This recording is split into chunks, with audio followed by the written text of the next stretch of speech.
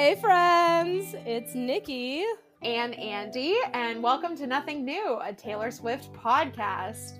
In Nothing New, we'll be covering all things Taylor Swift in several series, album reviews, themed groupings of songs, and of course individual song reviews, all featuring lyrical breakdowns, production choices, and of course the vast range of emotions that T-Swift songs elicit in all of us Swifties.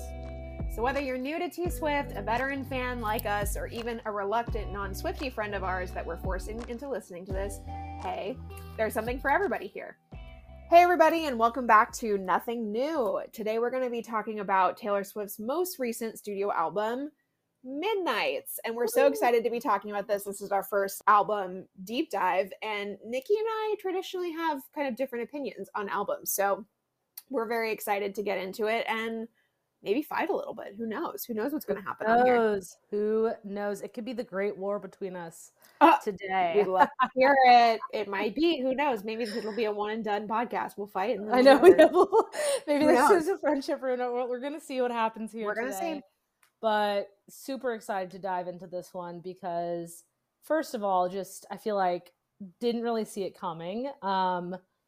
Last year, first of all, this album was released on October 21st, 2022. It's nearly 1 year ago today. That's wild. It's nearly 1 year ago. I think just a couple days ago, we're recording this on August 29th. Just a couple days ago was the 1 year of her announcing it at the VMAs. Right. Oh my gosh. And she iconic. Can we just talk about that fit too? That fit was incredible. She looked like the Reputation, like Look at What You Made Me Do music video where she was dripping in jewels in the bathtub. I was at a bar with my high school friends and we were on a little trip together, and none of them care about Taylor Swift. God bless them. They put up with a lot from me, but they were not giving me the energy I needed. We were in like South Carolina in a bar, and I was like, oh my God, new Taylor Swift album. Everybody stop the presses. And they were like, I don't know how to talk to you about this. Like, and I was like, none of you are giving me anything I need. And I walked out of the bar and I called my sister and she gave me everything I needed. So she's always my go-to when I'm not getting what I need from the people around me. She always matches my level with Taylor Swift. It's so true that there is honestly like no energy comparable to an album release, like, or anytime Taylor Swift engages online, there is no greater energy and force than from the Swiftie fandom. Love her. And so I do, I empathize with the non-Swifties out there who have to deal with you and me and people like us when these things happen, because it's like, it's so, I mean, I feel like it was really the Reputation era that like not hearing from her, or pre-Reputation, like her cold year plus of not hearing from her, pretty much, for those of you who don't know. Long story short, also that's a Taylor Swift song. Wink, wink. Wink, wink.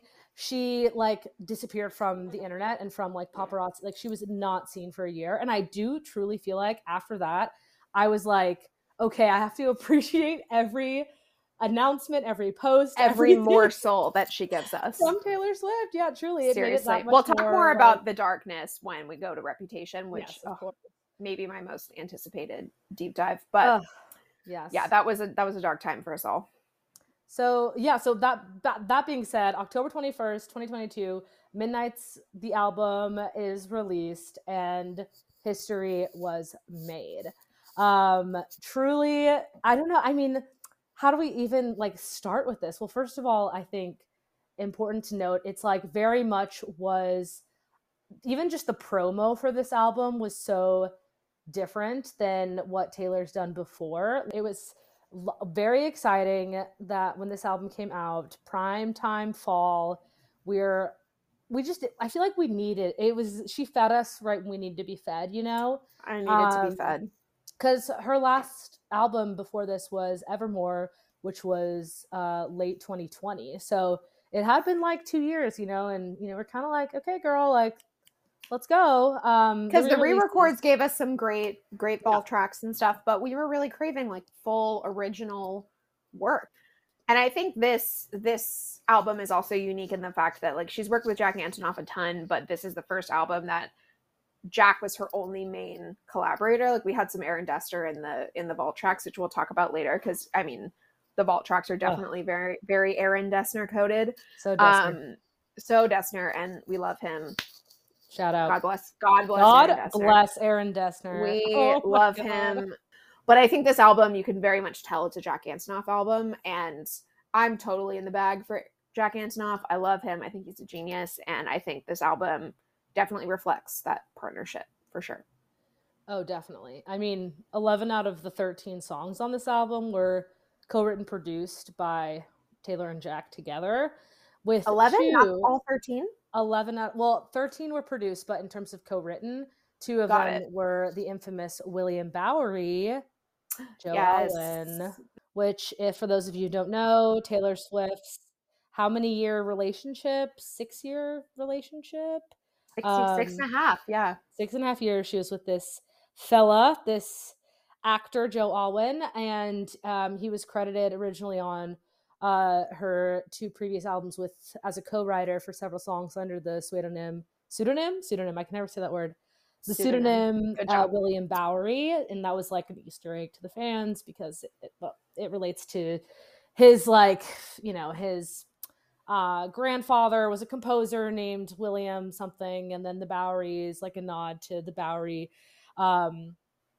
street or area in New York City where they met, yada yada yada. But they love a little code name, a little Easter egg. So we have our girl Tay loves an Easter egg. She does indeed. But yeah, really, I was definitely very excited when I looked at the credits and saw that Jack was doing this album because we love him. Because Nicki's the biggest melodrama girly of all time. Oh my God, talk about holy shit! Should we start? I didn't mean to get you started on melodrama, but maybe we'll have a bonus episode on melodrama because God. Okay, so good. Brief tangent. Melodrama, one of my top albums of all time, by the wonderful, talented Lorde. Also co-written, produced by Jack Antonoff. And I mean, some of these songs truly, like, honestly, great segue, truly have like a melodrama feel. Like, you can, I mean, it's Antonoff, like, for sure, is the underlying like bridge here, but that's something that made me really excited about this album, and then ultimately really love this album and have it kind of like stay with me even almost a year out. Spoiler, I loved it. So it's one of the, you know, reasons I think why this album has held up so well is the production's just so flawless, so good. Unique, and spoiler alert, we both love this album, but you'll have to stick to the end to find out how much we love it, but we both love it. Spoiler alert. Spoilers. Anyway, so let's start getting into it. I first want to talk about the album opener, Lavender Haze. Andy, tell me about what you think that, I mean, statistically, you know, we can discuss Taylor's, you know, album openers as a whole, and how I think she's definitely in recent years been stronger at song placements in her albums. But what are your thoughts for Lavender Haze as an album opener and on the song as a whole? I love it. Like, long story short, wink, wink, I love Lavender Haze. I think it's an amazing kind of tonal set for the whole album. I think it's, for lack of a better word, very groovy. You can definitely tell that Zoe Kravitz is a co-writer on this. And I think it's Queen. We love her. Shout out. But I think I remember when I first listened to Midnight, so it was midnight here in New York City, and my little sister, Katie, hopefully we'll have her on as a guest at some point, but she is 19 and she's in college in Colorado, and she wanted to listen to the album together, but she had like something she was doing or something at the exact moment it came out. So I had to wait an hour. So everybody was an hour ahead of me, and I am the best big sister in the world. And I was like waiting an hour until I could listen to it live with my little sister. That is true. I know. That is true love. I don't know if I would wait for anyone. If she's listening to this, that's how you know that I love you so much, is that I waited 1 hour to listen to Midnights, and everybody else was texting me what they thought of the album, and I couldn't listen to it yet. So Katie, if you're listening to this, I love you. Shout out Katie. Shout out to Katie. And that's how I'm going to prove it. But I remember texting her, and when I listened to Lavender Haze, I was like, oh my gosh, this doesn't sound like anything that she's ever done before. And in retrospect, like, I don't necessarily think that's true. Like, I think the most significant departure she's ever done from her usual sound is like Folklore and Evermore, obviously, and probably Reputation as well.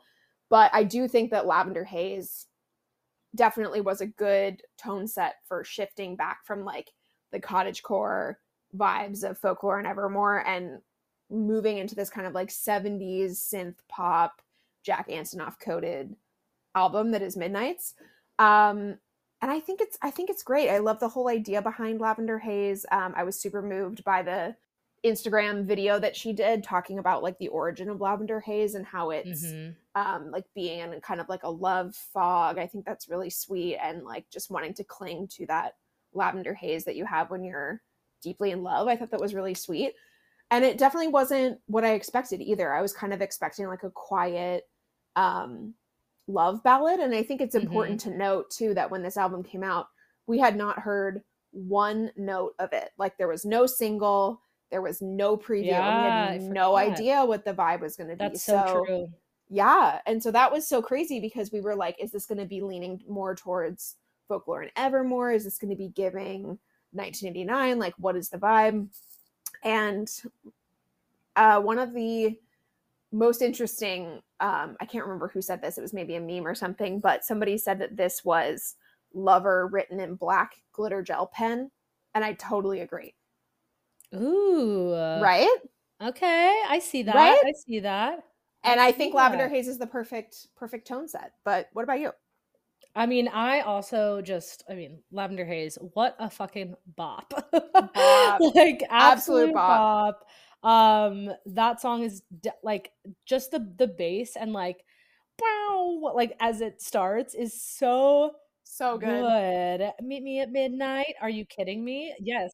Taylor, I will meet you at midnight any night. Anytime. Let's go. Call me, beat me. I will be there. But we're gonna be there. Yeah, loved the intro. So like just also like the vocals. Thinking of the vocals in the chorus, like where she just like goes up and stay like the oh my god, so sorry, good. Excuse my singing here. But you broke for the royalties. We are. But Taylor, if you wanna give them to us, just let us know. Let us know. DM us. But yes, we'd be happy to. Yeah, her vocals are insane in this song. So good. And yeah, just I mean lyrically also it also wasn't exactly what I expected either. I totally forgot that we didn't have any singles, and honestly I think I was a little shocked, like talking about listening to this album after the promo and what I was expecting.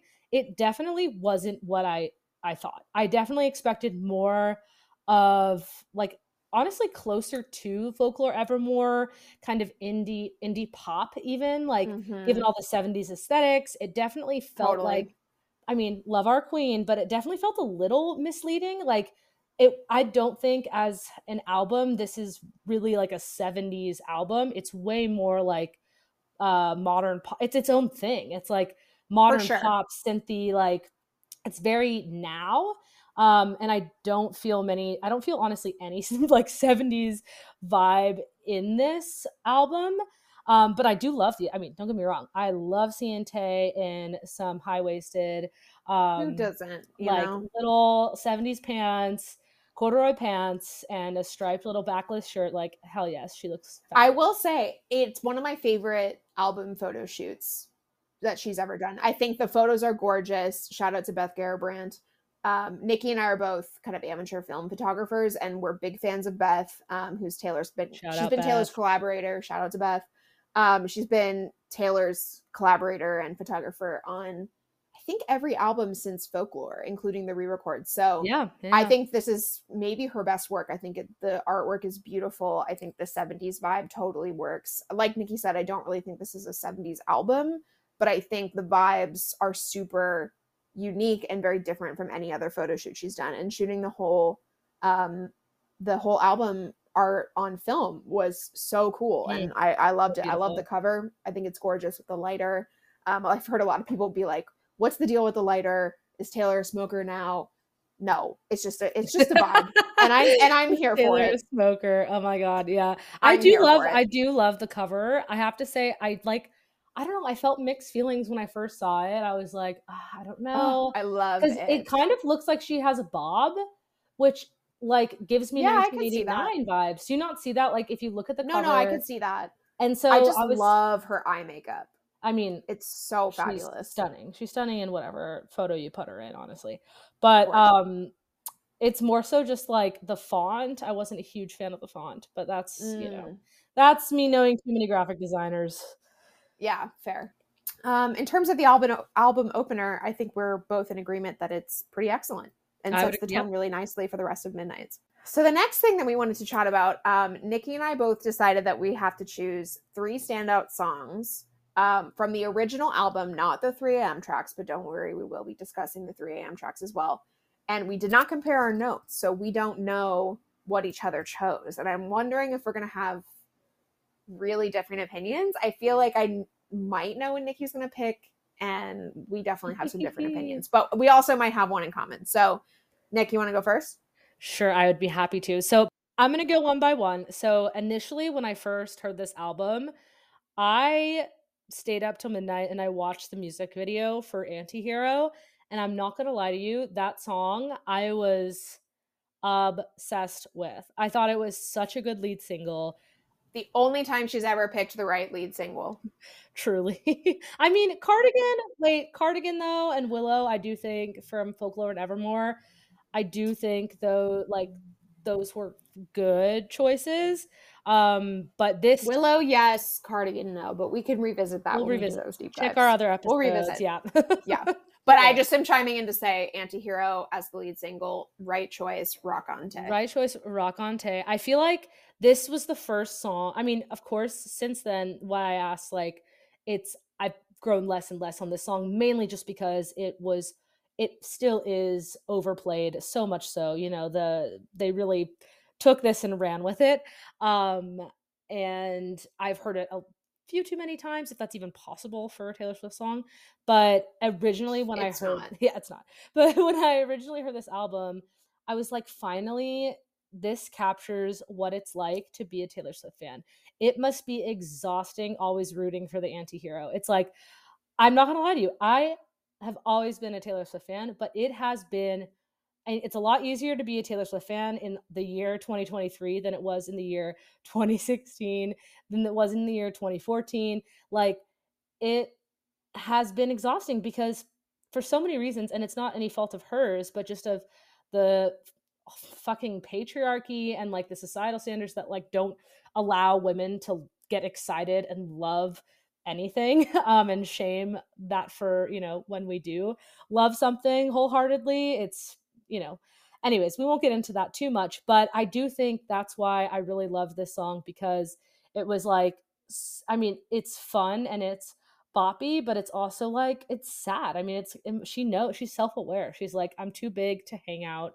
Like, she's literally, that line broke me. It's so sad. It's like heartbreaking, it's so sad. But it's so vulnerable, but like still a bop. And also, can we talk about the everybody agrees the hiss, so little good. rep nod there, Reputation so nod. Good, it's giving Reputation. Anyways, I've gone on far too long, but I do think that was my first initial standout from this album. So putting it in ink, signing your name, Antihero is one of my standouts. Correct.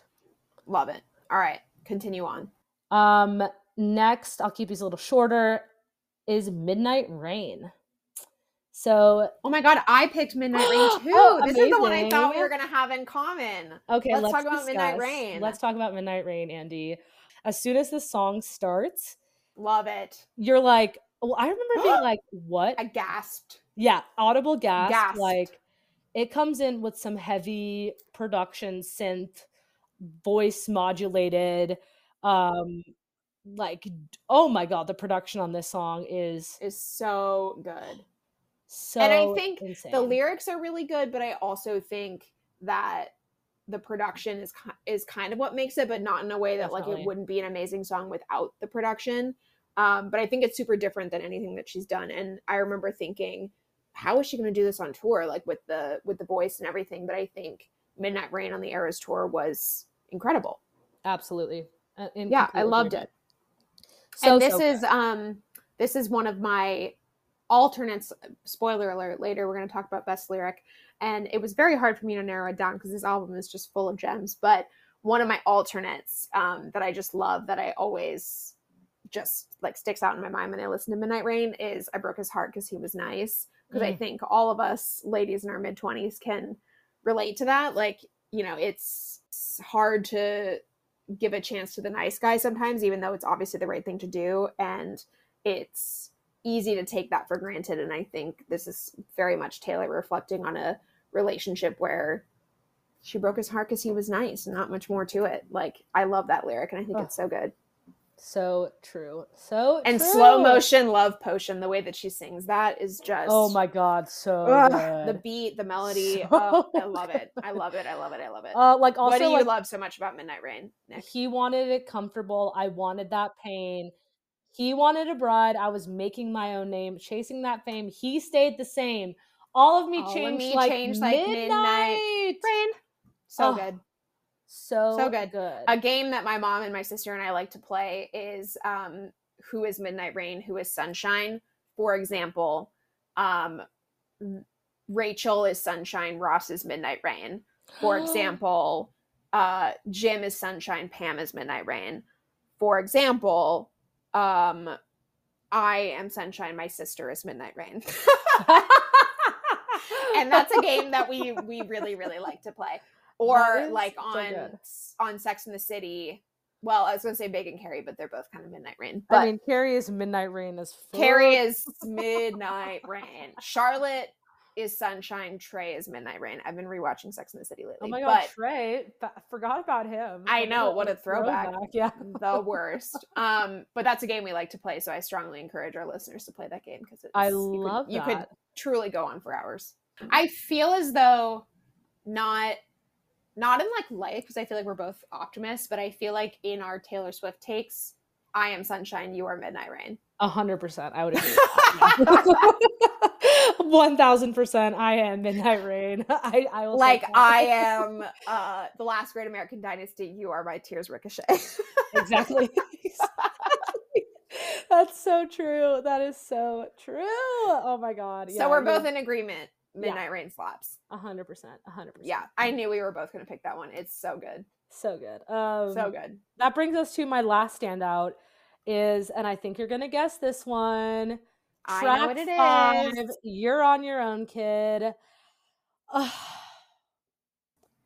sigh. This song makes me so emotional. It could be the wine talking right now. I'm on glass too, but it could be the nostalgia. It could be the lyrics. It could be the production.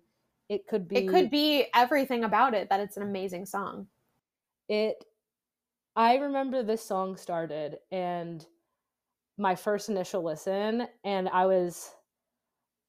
don't want to say like more shocked than, like, because Midnight Rain was pretty shocking, as we just discussed, but like this one, just how airy her voice is, and how the build of this song, also the chord progression is just so beautiful. The pre-chorus, like, to the chorus, just sprinkler splashes to fireplace ashes.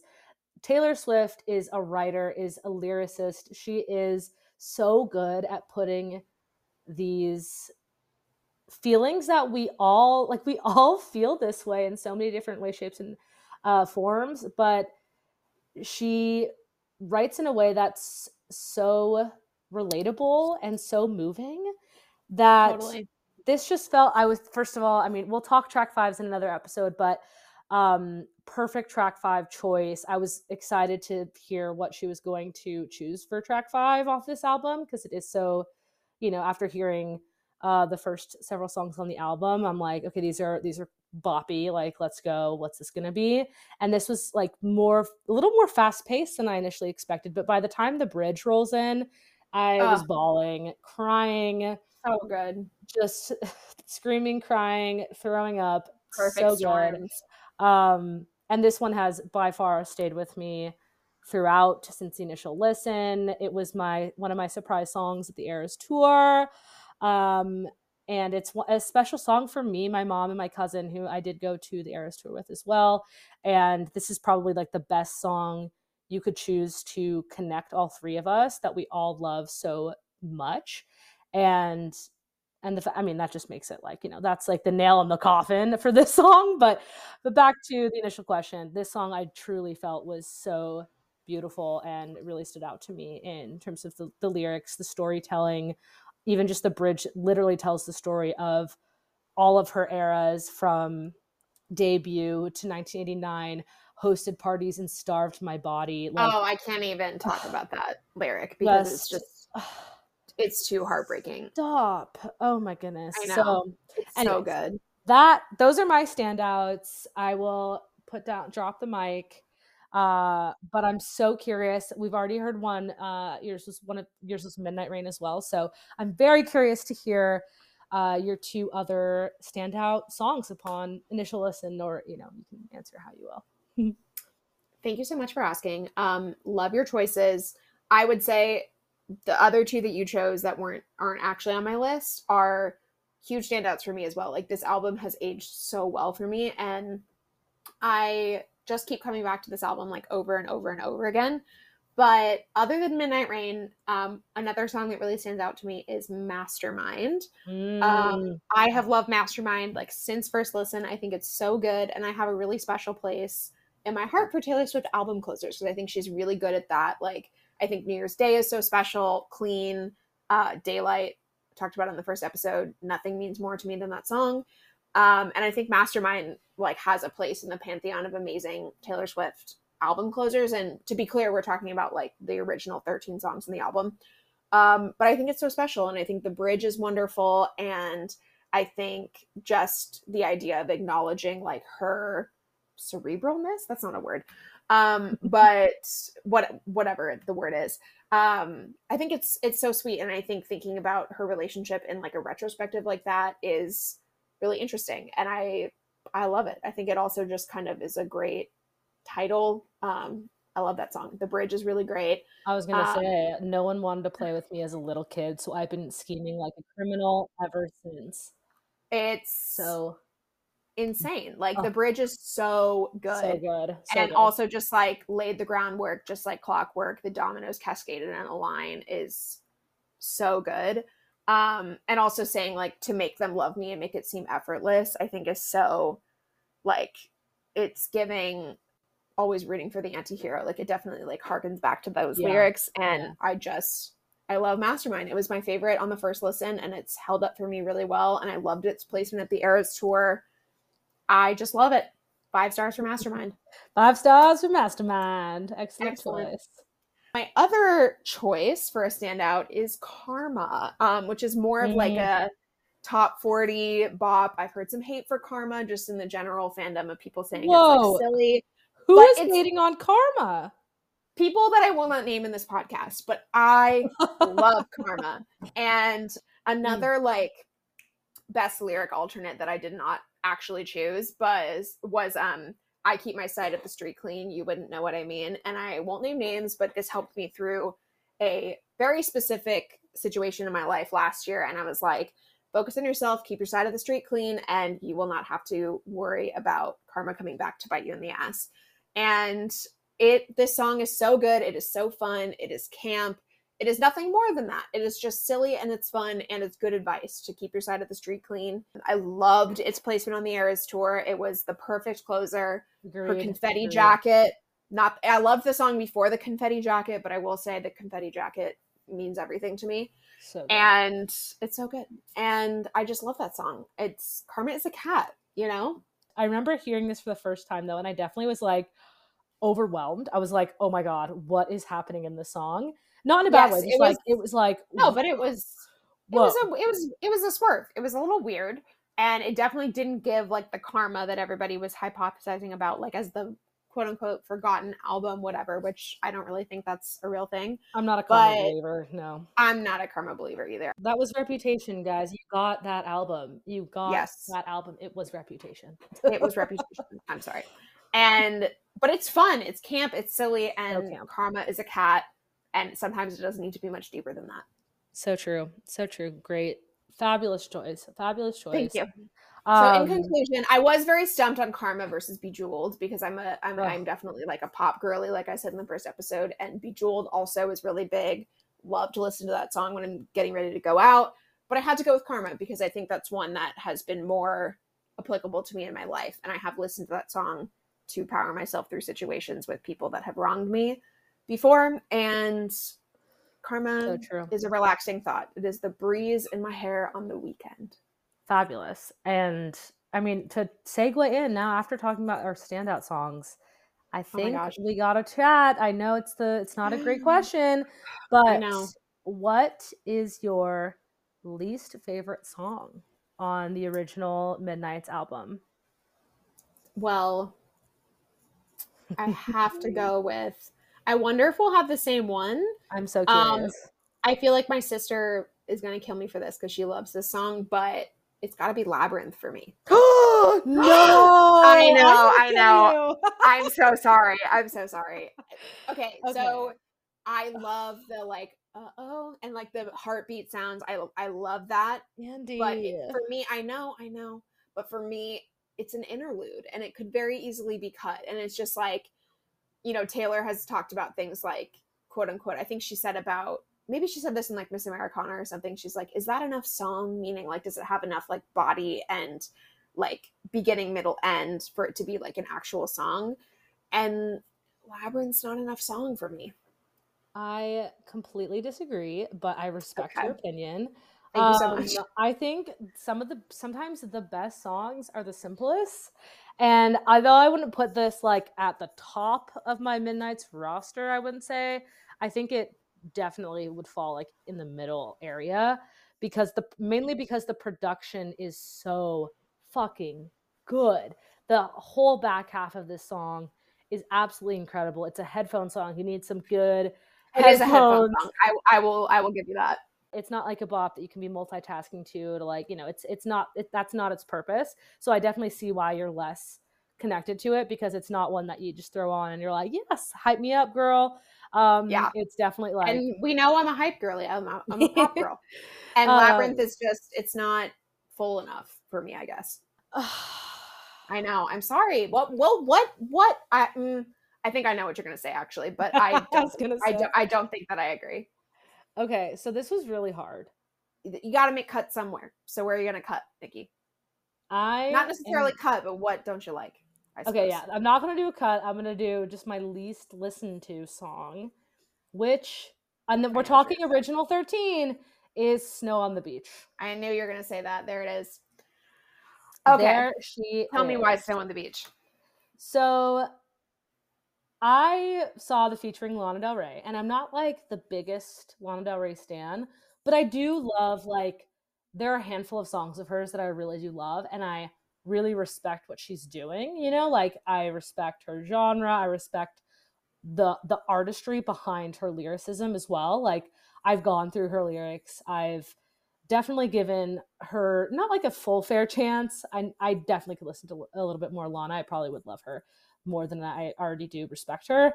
But this song barely, along with all of the other fans who first listened to the song and said, where the fuck is Lana Del Rey on this track? She's barely to be seen, oohing and ahhing in the background.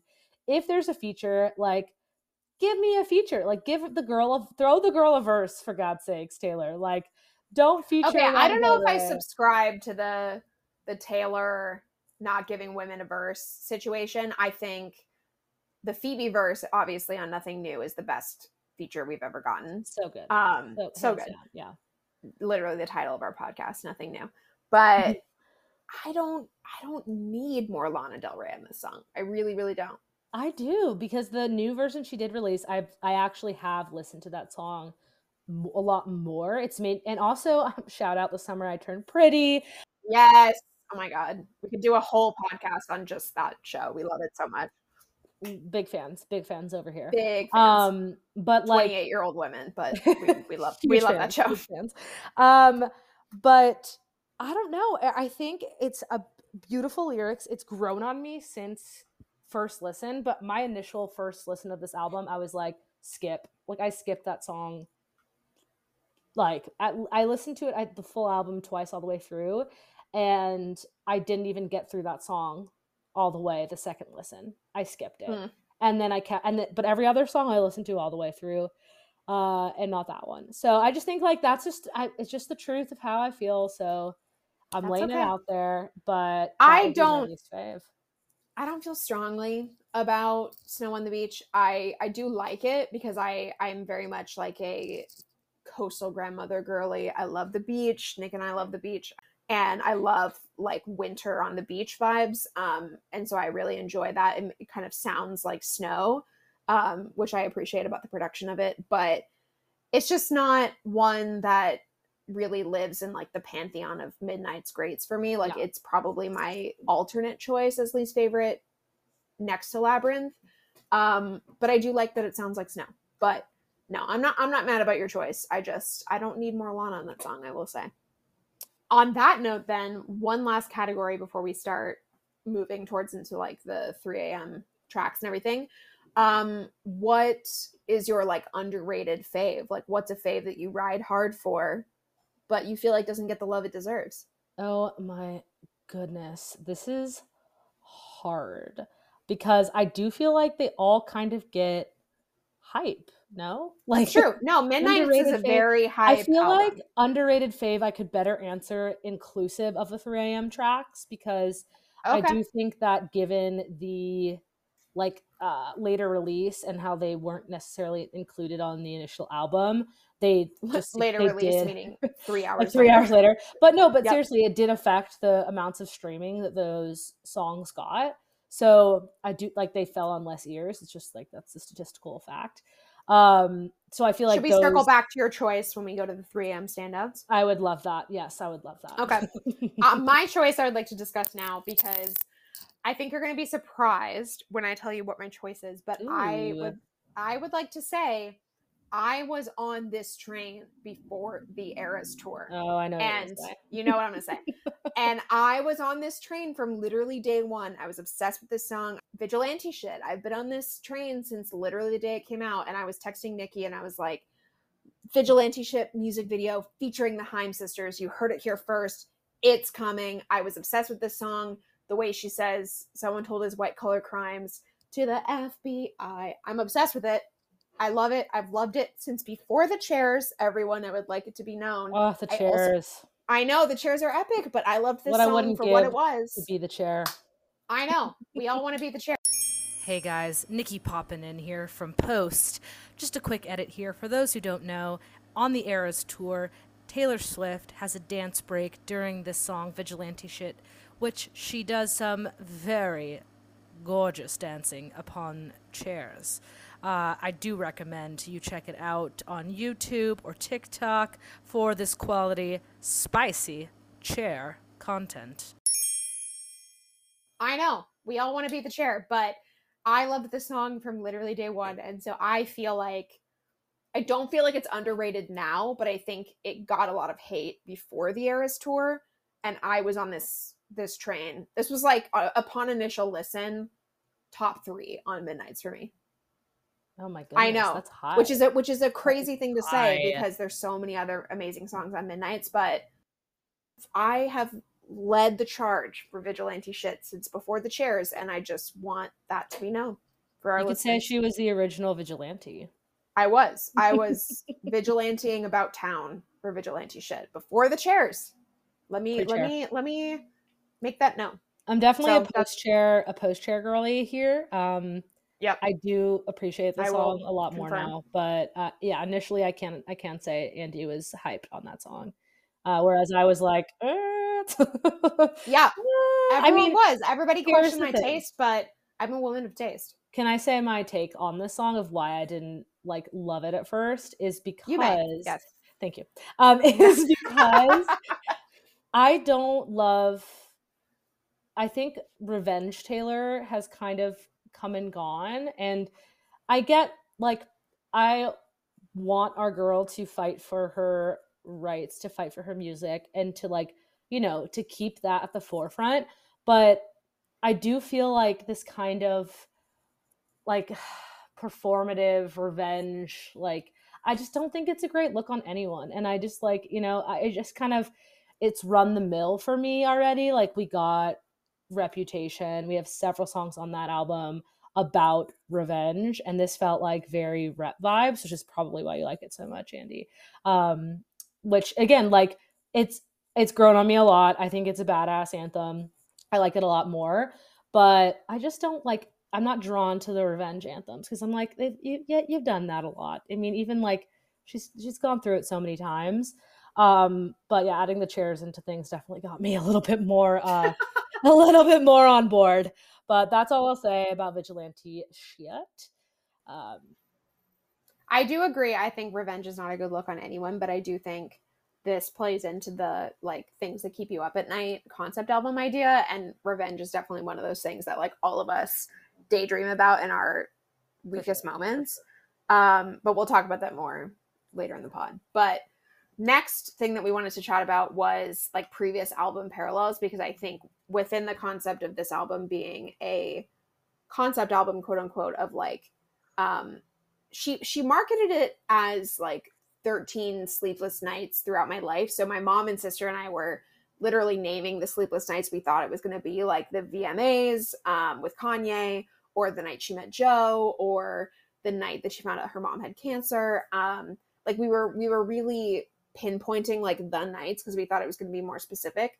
But I think rather than 13 specific nights, it would have been better classified as like kind of an exploration into the idea of things that keep you up in the middle of the night. Because I think that more aptly describes like what these songs are actually about. And because you can't really tie them into anything specific. They're more just like, you know, revenge with like vigilante shit and karma, or like love with sweet nothing, or snow on the beach, or like plotting and scheming like mastermind, and you know, things like that are more tied into that question, that concept. But I think, which kind of answers our question we're going to talk about later about like, is Midnights really a concept album, which I'm not so sure it is.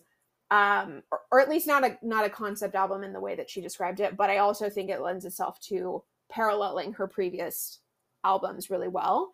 So Nikki, I'd be curious to know what you've identified as some previous album parallels, because I think we might have some of the same ones. Great question. I mean, I definitely think this album holds its own as being different than her previous work. In terms Agreed. of parallels, I mean, there's something that's so what I love about our queen Taylor Swift is that there is always it's just always her. You know, she is in every single one of these songs, and you can just like, that's what sets her apart as an artist today, is she writes all of her fucking songs. And I love that you can see how she's grown, and also how like, you know, also how she caters to the production, the producer that she's working with as well, and you know, within the concepts too.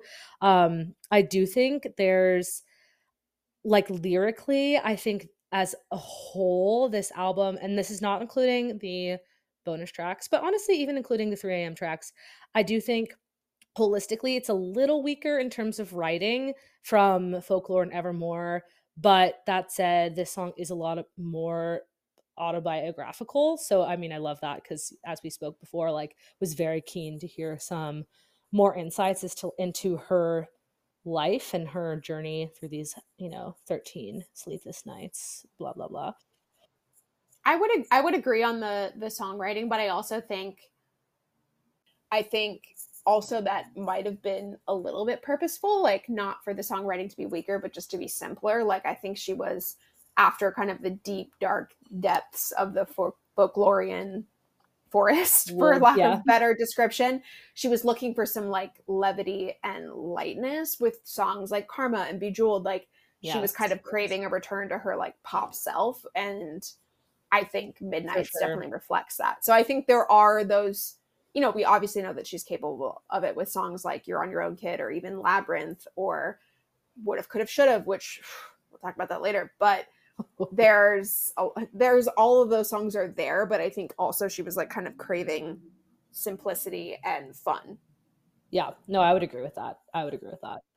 But what do you think is kind of like harkening back to her previous work. Like I have like most similar to. Why don't you answer first? Yeah, I'm not sure. So I think like Maroon is definitely like a B-side of Red. Like I love. Oh, you mean like that? Okay, I got you. Yeah, like parallels of her previous work. Like I think Maroon is definitely reflecting back on like the burning red, quote unquote, definitely. Of her. I know, like of her relationship with Jake Gyllenhaal, and not to speculate, but we all know what that song's about. And I think Maroon is kind of looking back on that relationship and like seeing it as darker than she originally saw it when it was happening.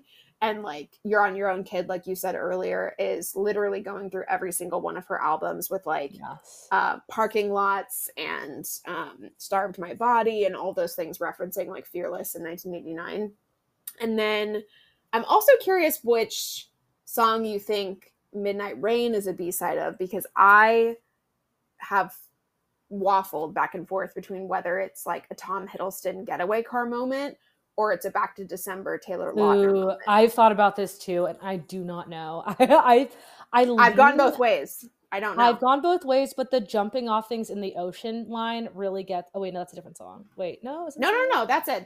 Yeah, okay. And it's giving Rhode Island, which is giving Tom Hiddleston. Exactly. Yes. Yeah. So, but I mean, he wanted comfortable. I wanted that pain. That's so Back to December. That's so. And I Broke His Heart Because He Was Nice is peak Taylor Lautner.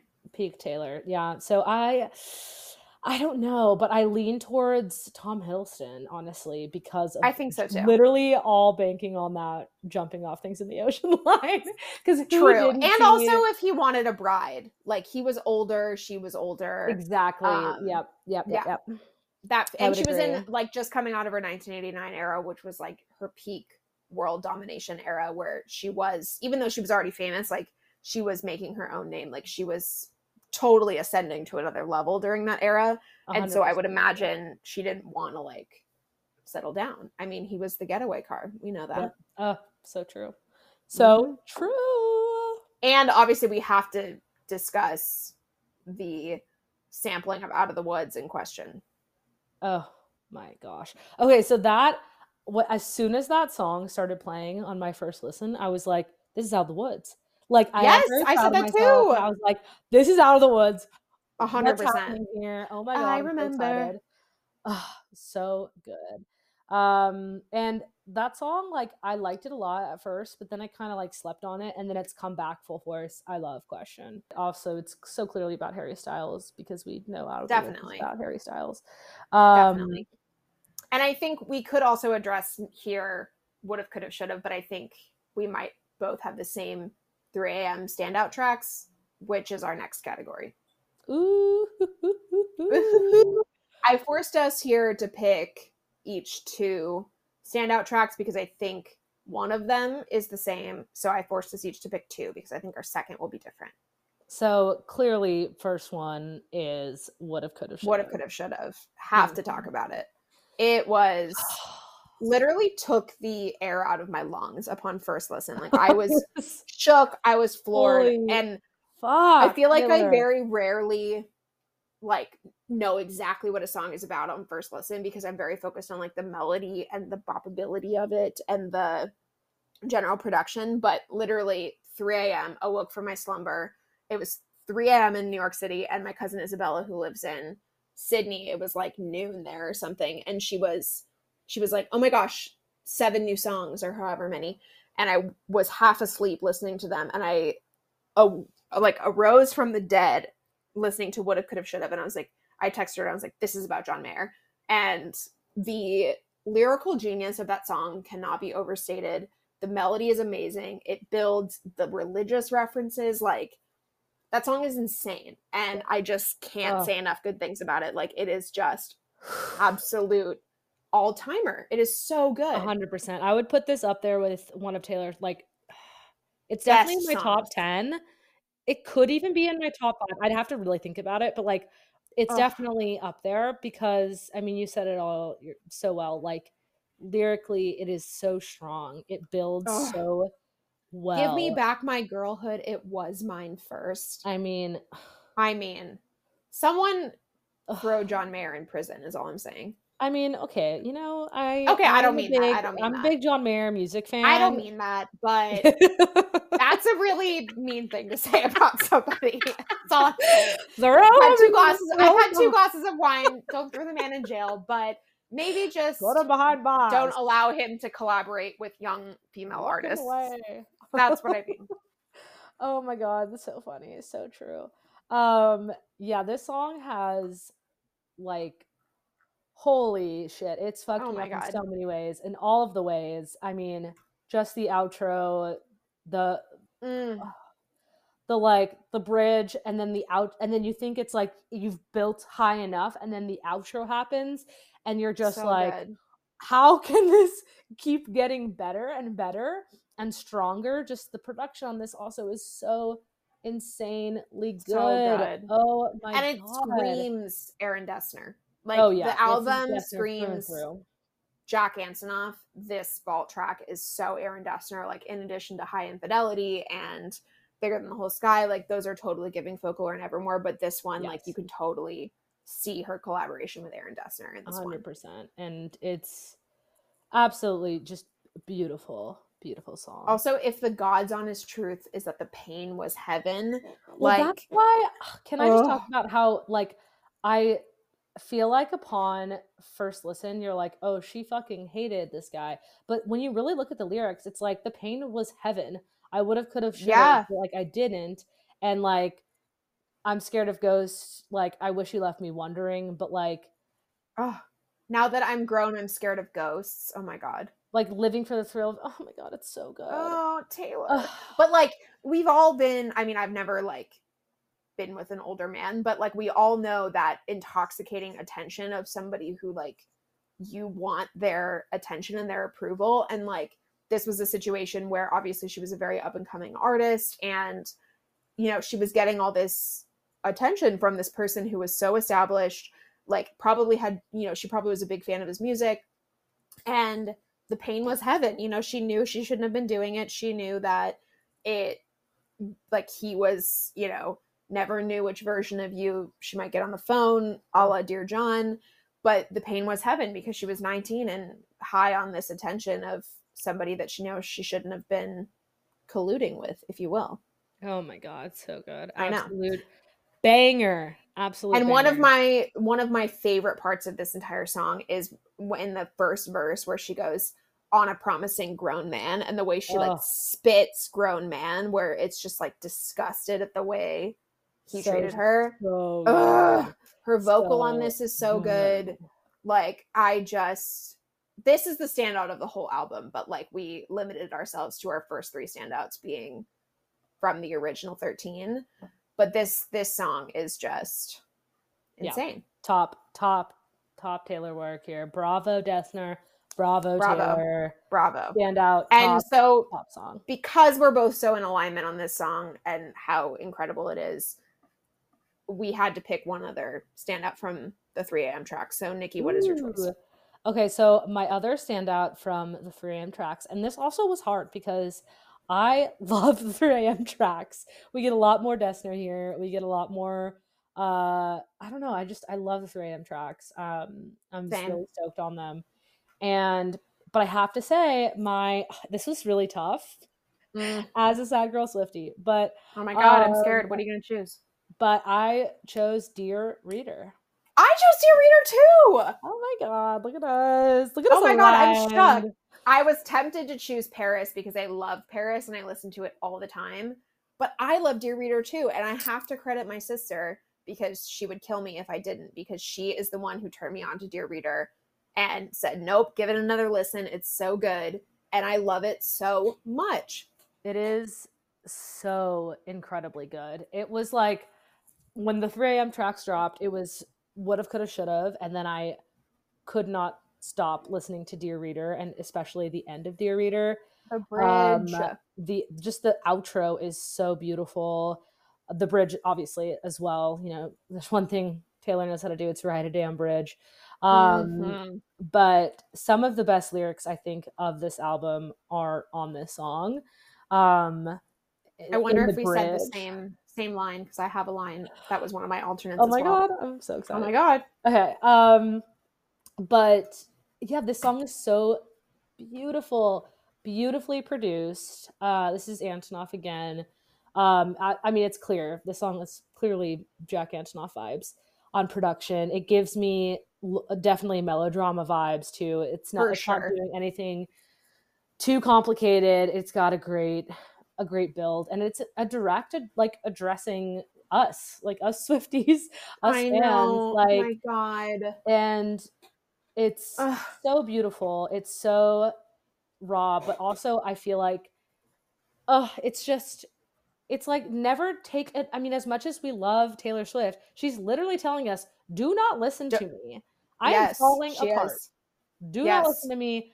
Find another guiding light. Like, I'm not it. I know I'm shining Also, bright, you wouldn't take my word for it if you knew who was talking. Oh my God. Hits, Taylor. It's so good. It's different. The line that I called out from Dear Reader actually is different, but you wouldn't take my word for it if you knew who was talking was up there.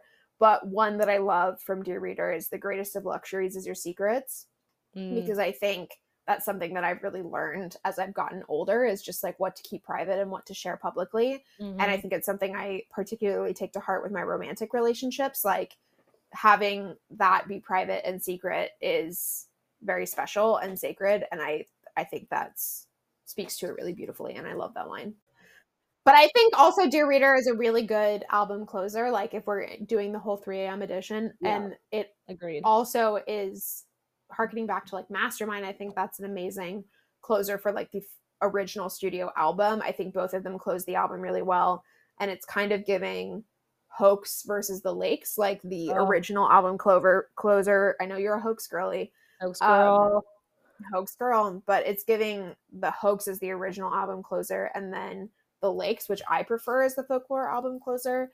But I think both Dear Reader and Mastermind are a really beautiful end to the Midnights album, no matter which way you slice it. So true. I couldn't agree more. I could not agree more. Look at that. Good. So good. Beautiful. And then I think our next category, and I think you'll enjoy this one, I'm excited to hear what you chose, is our best bridge off of Midnights. I feel like we're probably going to agree on this one. This is weird that we're so in alignment. I feel like our biggest differences are going to arise in like Folklore, because we have very different favorites on Folklore. Oh yes, definitely. But I mean, best bridge, woulda, coulda, shoulda. Oh, actually, that's not what I wrote. Oh my God, do you disagree? Oh my God. No, I don't disagree. You know that I'm so in the bag for woulda, coulda, shoulda. Like, I think the bridge is incredible. Like, I think the key change is gorgeous. The wound won't close. Like, I regret you all the time, I think is the meanest thing somebody can say to somebody else. I mean, give me back my girl and it was mine first. That's also, spoiler alert, I did choose something else for best lyric because I had to, but I want to be diverse. But genuinely, I think that's the best lyric and part of the bridge. And I think that's the strongest bridge of this entire album. It's just so good. There's nothing I want to vote more. I respect your choice, and honestly, that was up there for me as well. But I'm surprised we weren't aligned, because my choice was You're on Your Own, Kid. Okay, I was gonna choose You're on Your Own, Kid, because holy shit. I mean, so good. That's my that's my second. There were pages turned with the bridges burned, make the friendship bracelets, and also there's like, I love the line, I hosted parties and starved my body like I'd be saved by the perfect kiss. I think that is just so beautiful and so sad, and such a good description of like that era of her life. So I had to go with You're on Your Own, Kid, because it's literally a glimpse into her entire career. I mean, I feel like those are the two top. We chose the two strongest bridges.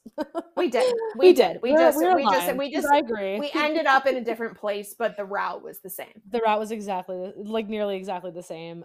Because it was so hard to choose. I mean, I just think, they're both the bridges are both phenomenal in both of those songs.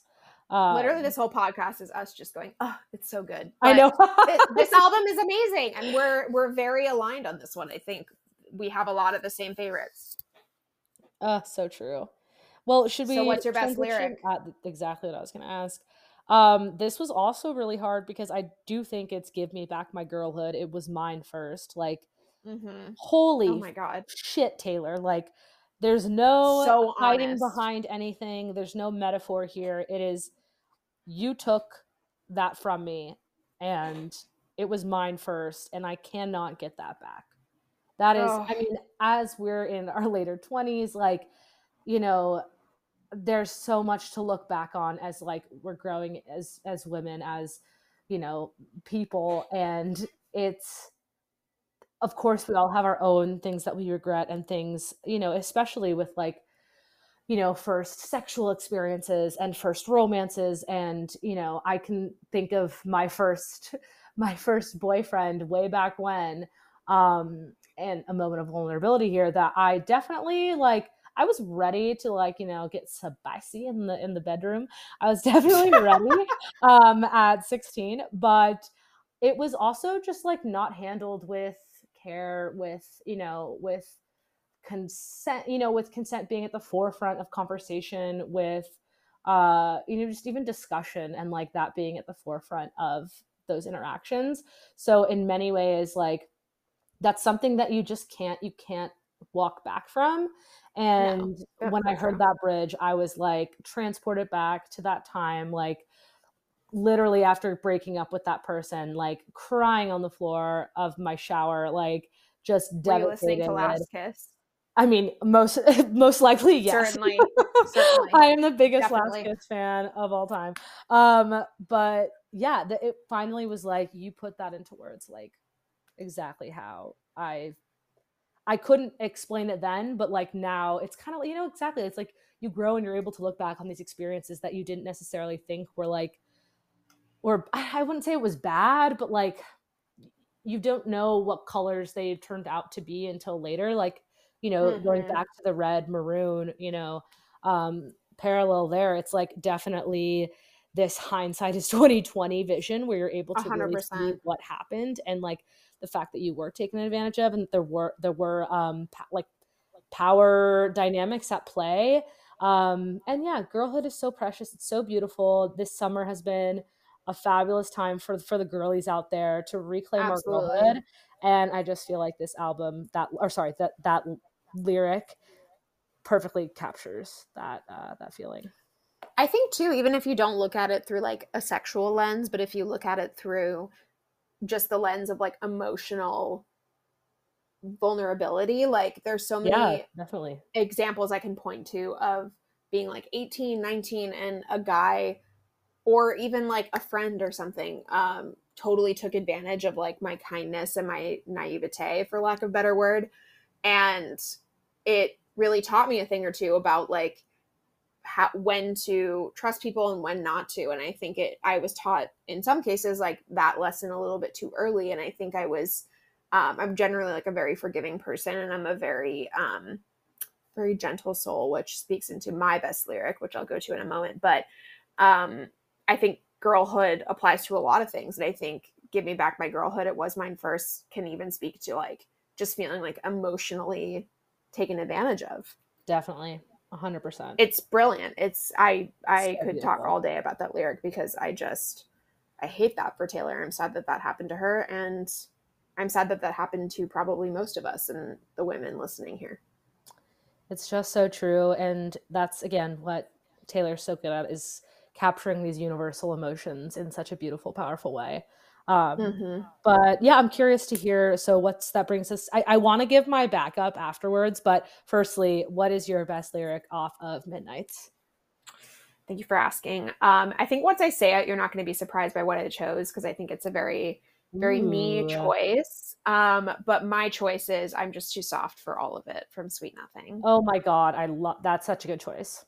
I Such. just love that lyric so much. It makes me cry every single time. And an alternate for me, I had a hard time choosing in Sweet Nothing between that and All That You Ever Wanted for me was Sweet Nothing because I like get choked up when I talk about that song because I just think, thinking of Joe, like he was the first person who really didn't want anything from her. Like he didn't want, at least as far as we know, but he didn't want the fame, he didn't want the money, he didn't want the glamour of like dating Taylor Swift. He just like liked the person that she was and wanted that. And I think that's such a beautiful thing. Like, you only want the person, you want them for who they are and not what they can, like, the lifestyle that they can give you. And I think that's so beautiful that like she put that to words in this song. And then saying I'm just too soft for all of it is something that I totally agree with. I think I'm a really fragile person. I'm very sensitive, and I think I'm very I'm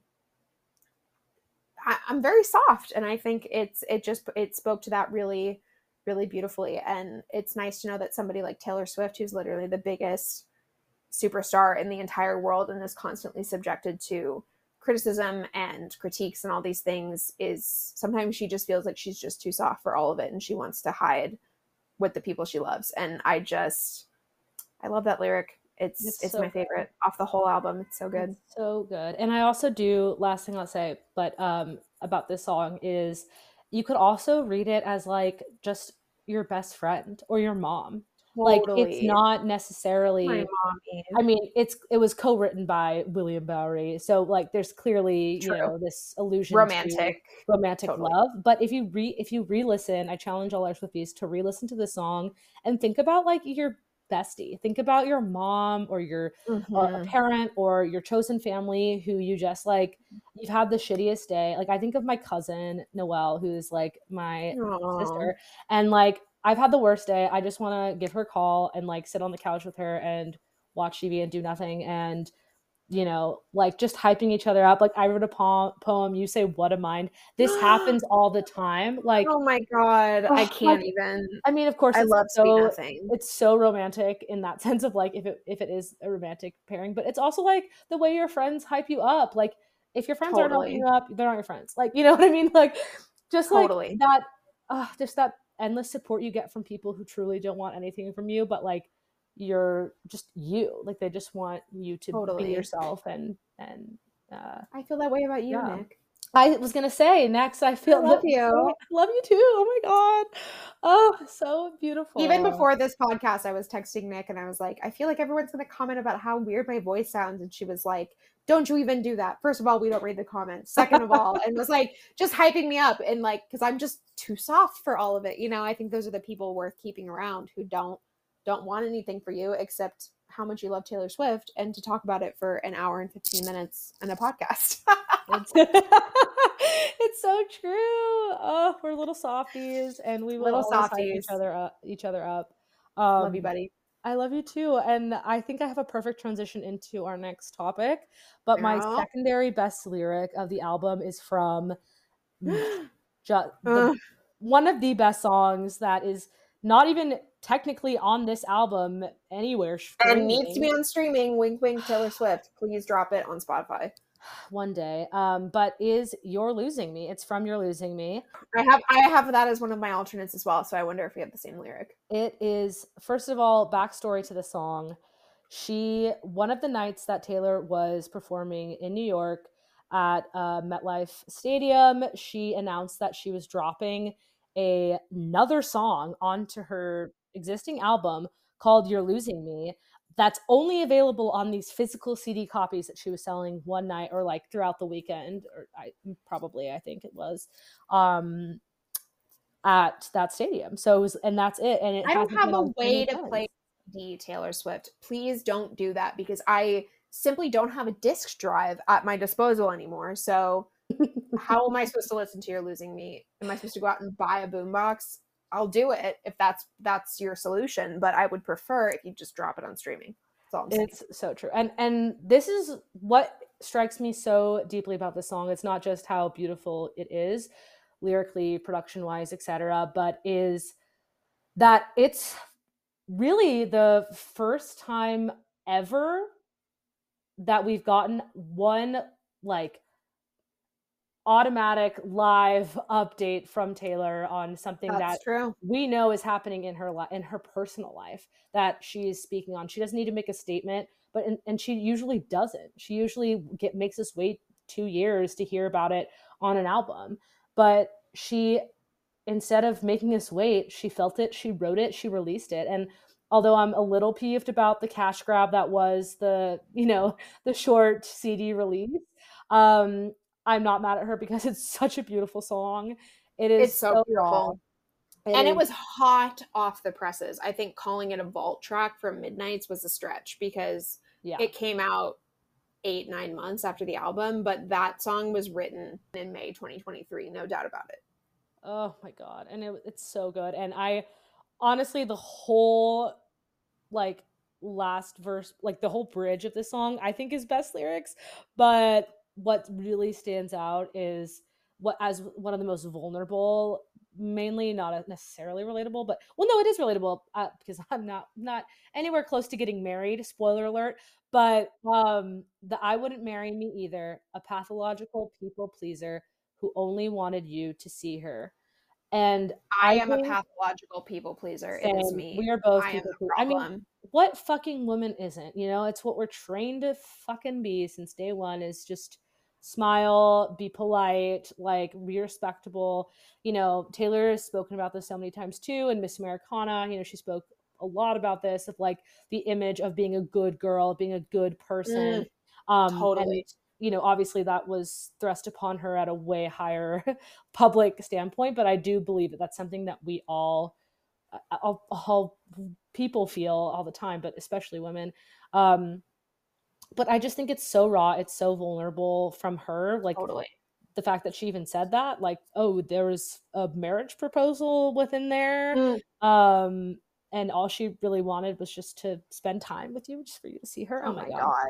Anyway, you're losing me. Holy hell. Bravo. I'd be remiss if we did not talk about that song. And I almost chose this as my best lyric from the album. Not the one that you said, but it's also from You're Losing Me, was, remember looking at this room, we loved it because of the light. Now I just sit in the dark and I wonder if it's time. I mean, daylight. You know me very well. Before I even heard this song, I was Googling the lyrics because I was traveling in Europe when this song came out. And I read that lyric and I literally read it out loud to my mom and my sister. And I was like, oh, like, gut punch. Like, that is so rough. And I just think that's so beautiful because it's such a beautiful like portrait of somebody sitting in the dark and like thinking about when their love was golden. Oh god, I can't even. Let's move on because I can't even talk about that. But I think, how long could we be a sad song? Sorry, I'm like, I know. Long could we be a sad song until we were too far gone to bring back to life? Oh my god. It's poetry. It's a beautiful song. And I'm going to need Taylor to drop it on Spotify immediately. So true. Bravo, Taylor. Bravo. And I think that like our last kind of like discussion question that I think we should talk about, this kind of leads right into that. Right after it was announced that Taylor broke up with Joe, this was in April 2023, and this album came out in October of last year. So this was like 6 months after the fact. There's a lot of discourse about whether Midnights is a breakup album. What do you think? I think no. The timing doesn't align. It doesn't. No, it doesn't align. Like, we know that they were. William Bowery is literally a co-writer on several Sweet of the songs. Nothing. Like, no, they were together. I just don't believe it. But like I don't think a lot of people have been saying that like Bejeweled was a warning shot to Joe. I don't think that's true. I think that song is about Calvin Harris. Oh yeah, definitely. I don't think that's about Joe. I don't think it's I don't think it's a breakup album. I think the breakup album is still forthcoming, and I think we're gonna get a lot of really potent material. Like, I feel for Taylor that she's in such a public forum when she's, of course, obviously probably dealing with so much, but I think I'm eager to hear her reflections on it because I think it'll be a new perspective that we haven't gotten from her, like reflecting on such a long-term relationship and one that she's always painted as super stable and super mature. I'm eager to hear what that feels like after that ends, especially like how private it was too, like they really kept it under wraps. And we've heard a lot of the like early, like delicate, we've heard a lot of the how they met and how precarious that was. It's nice to have a friend. Like, we've heard a lot of the like Lover, like we've heard so many songs, in Daylight, of course, so many songs about how the making of their relationship, how stable and beautiful it was, and you know, echoed in Midnight, Sweet Nothing, like how continually beautiful that this is. And then you throw on You're Losing Me, and it's just so devastating. Oh my God. There's clearly so much more darkness that occurred in that relationship that I'm very eager to hear her explore. But honestly, she looks like she's thriving. She said it at one of her shows after the news broke that she's the happiest she's ever been, beaming on stage. Like, she is doing. And that's all we want for Tay. Yeah. That's all. So whatever that means, we're so happy for you. But I think Midnights is not a breakup album. I would agree completely. Yeah. So the last thing, we would be remiss if we didn't give this album a grade. Our friends over at Every Single Album give their reviews a grade from A to F, and I think it's very apt that we do so. I think it's important that we do so. So, Nikki, do you have your grade ready? I don't. I know. You don't? Well, I have an idea, but do you want me to go first? Yeah, you go first this time. What's your grade for Midnights? Okay. I would give Midnights an A-. That's what I was gonna say. Oh my God! Wow, we're so aligned. We're so aligned. Yes, I would agree. Aligned. A-, I think solid A-. It's all around excellent, including the 3 a.m. tracks. It is truly excellent work. Like, such a good showcase of everything she's good at. Like, great lyrics, great bridges, elite bops, exquisite vibes, all of the above.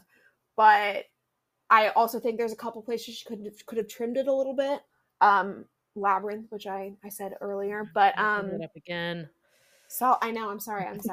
But A-, I say it's super solid. It's probably in my top 5 Taylor Swift albums. Yeah, I'm glad we're aligned on the A-. I would agree. I think, I have to say though, I think that A- comes from, like, it would be more into the B+ region if not for the 3 a.m. tracks, because I do think those Dessner tracks and like adding more of that into the story really strengthens the album for me. So like, but it's so close. I mean, honestly, it's such a great album. Like, I do think overall it's very strong. It gives us everything we want. It's fun. It's deep at times, but it's playful. It's not doing too much, but it's not, I'm not bored by any means. Yeah, it's beautiful. Really, really well done. So I'm glad we agree. Yeah, I think you heard it here first, folks. Nikki and I are very aligned on Midnights. It's a solid album, has aged really, really well for me, and is one that I definitely keep coming back to. So true. And we'll keep going back. Meet us at midnight. Yeah, we will. You know, at midnight, anytime, any place. Call me, beat me, and I'll be there listening to this album over and over again until the next one comes out so soon. But can't wait. Thanks for listening, guys. This was our Midnights review. Hopefully we'll give you some more content soon. So keep your eyes. We're thinking a Midnights draft. We're thinking a little Midnights draft. Each draft our favorites from Midnights, which might be a more contentious draft with us. I was going to say, that might be kind of, this is going to be a hot draft. So I love it. All right. See you next time.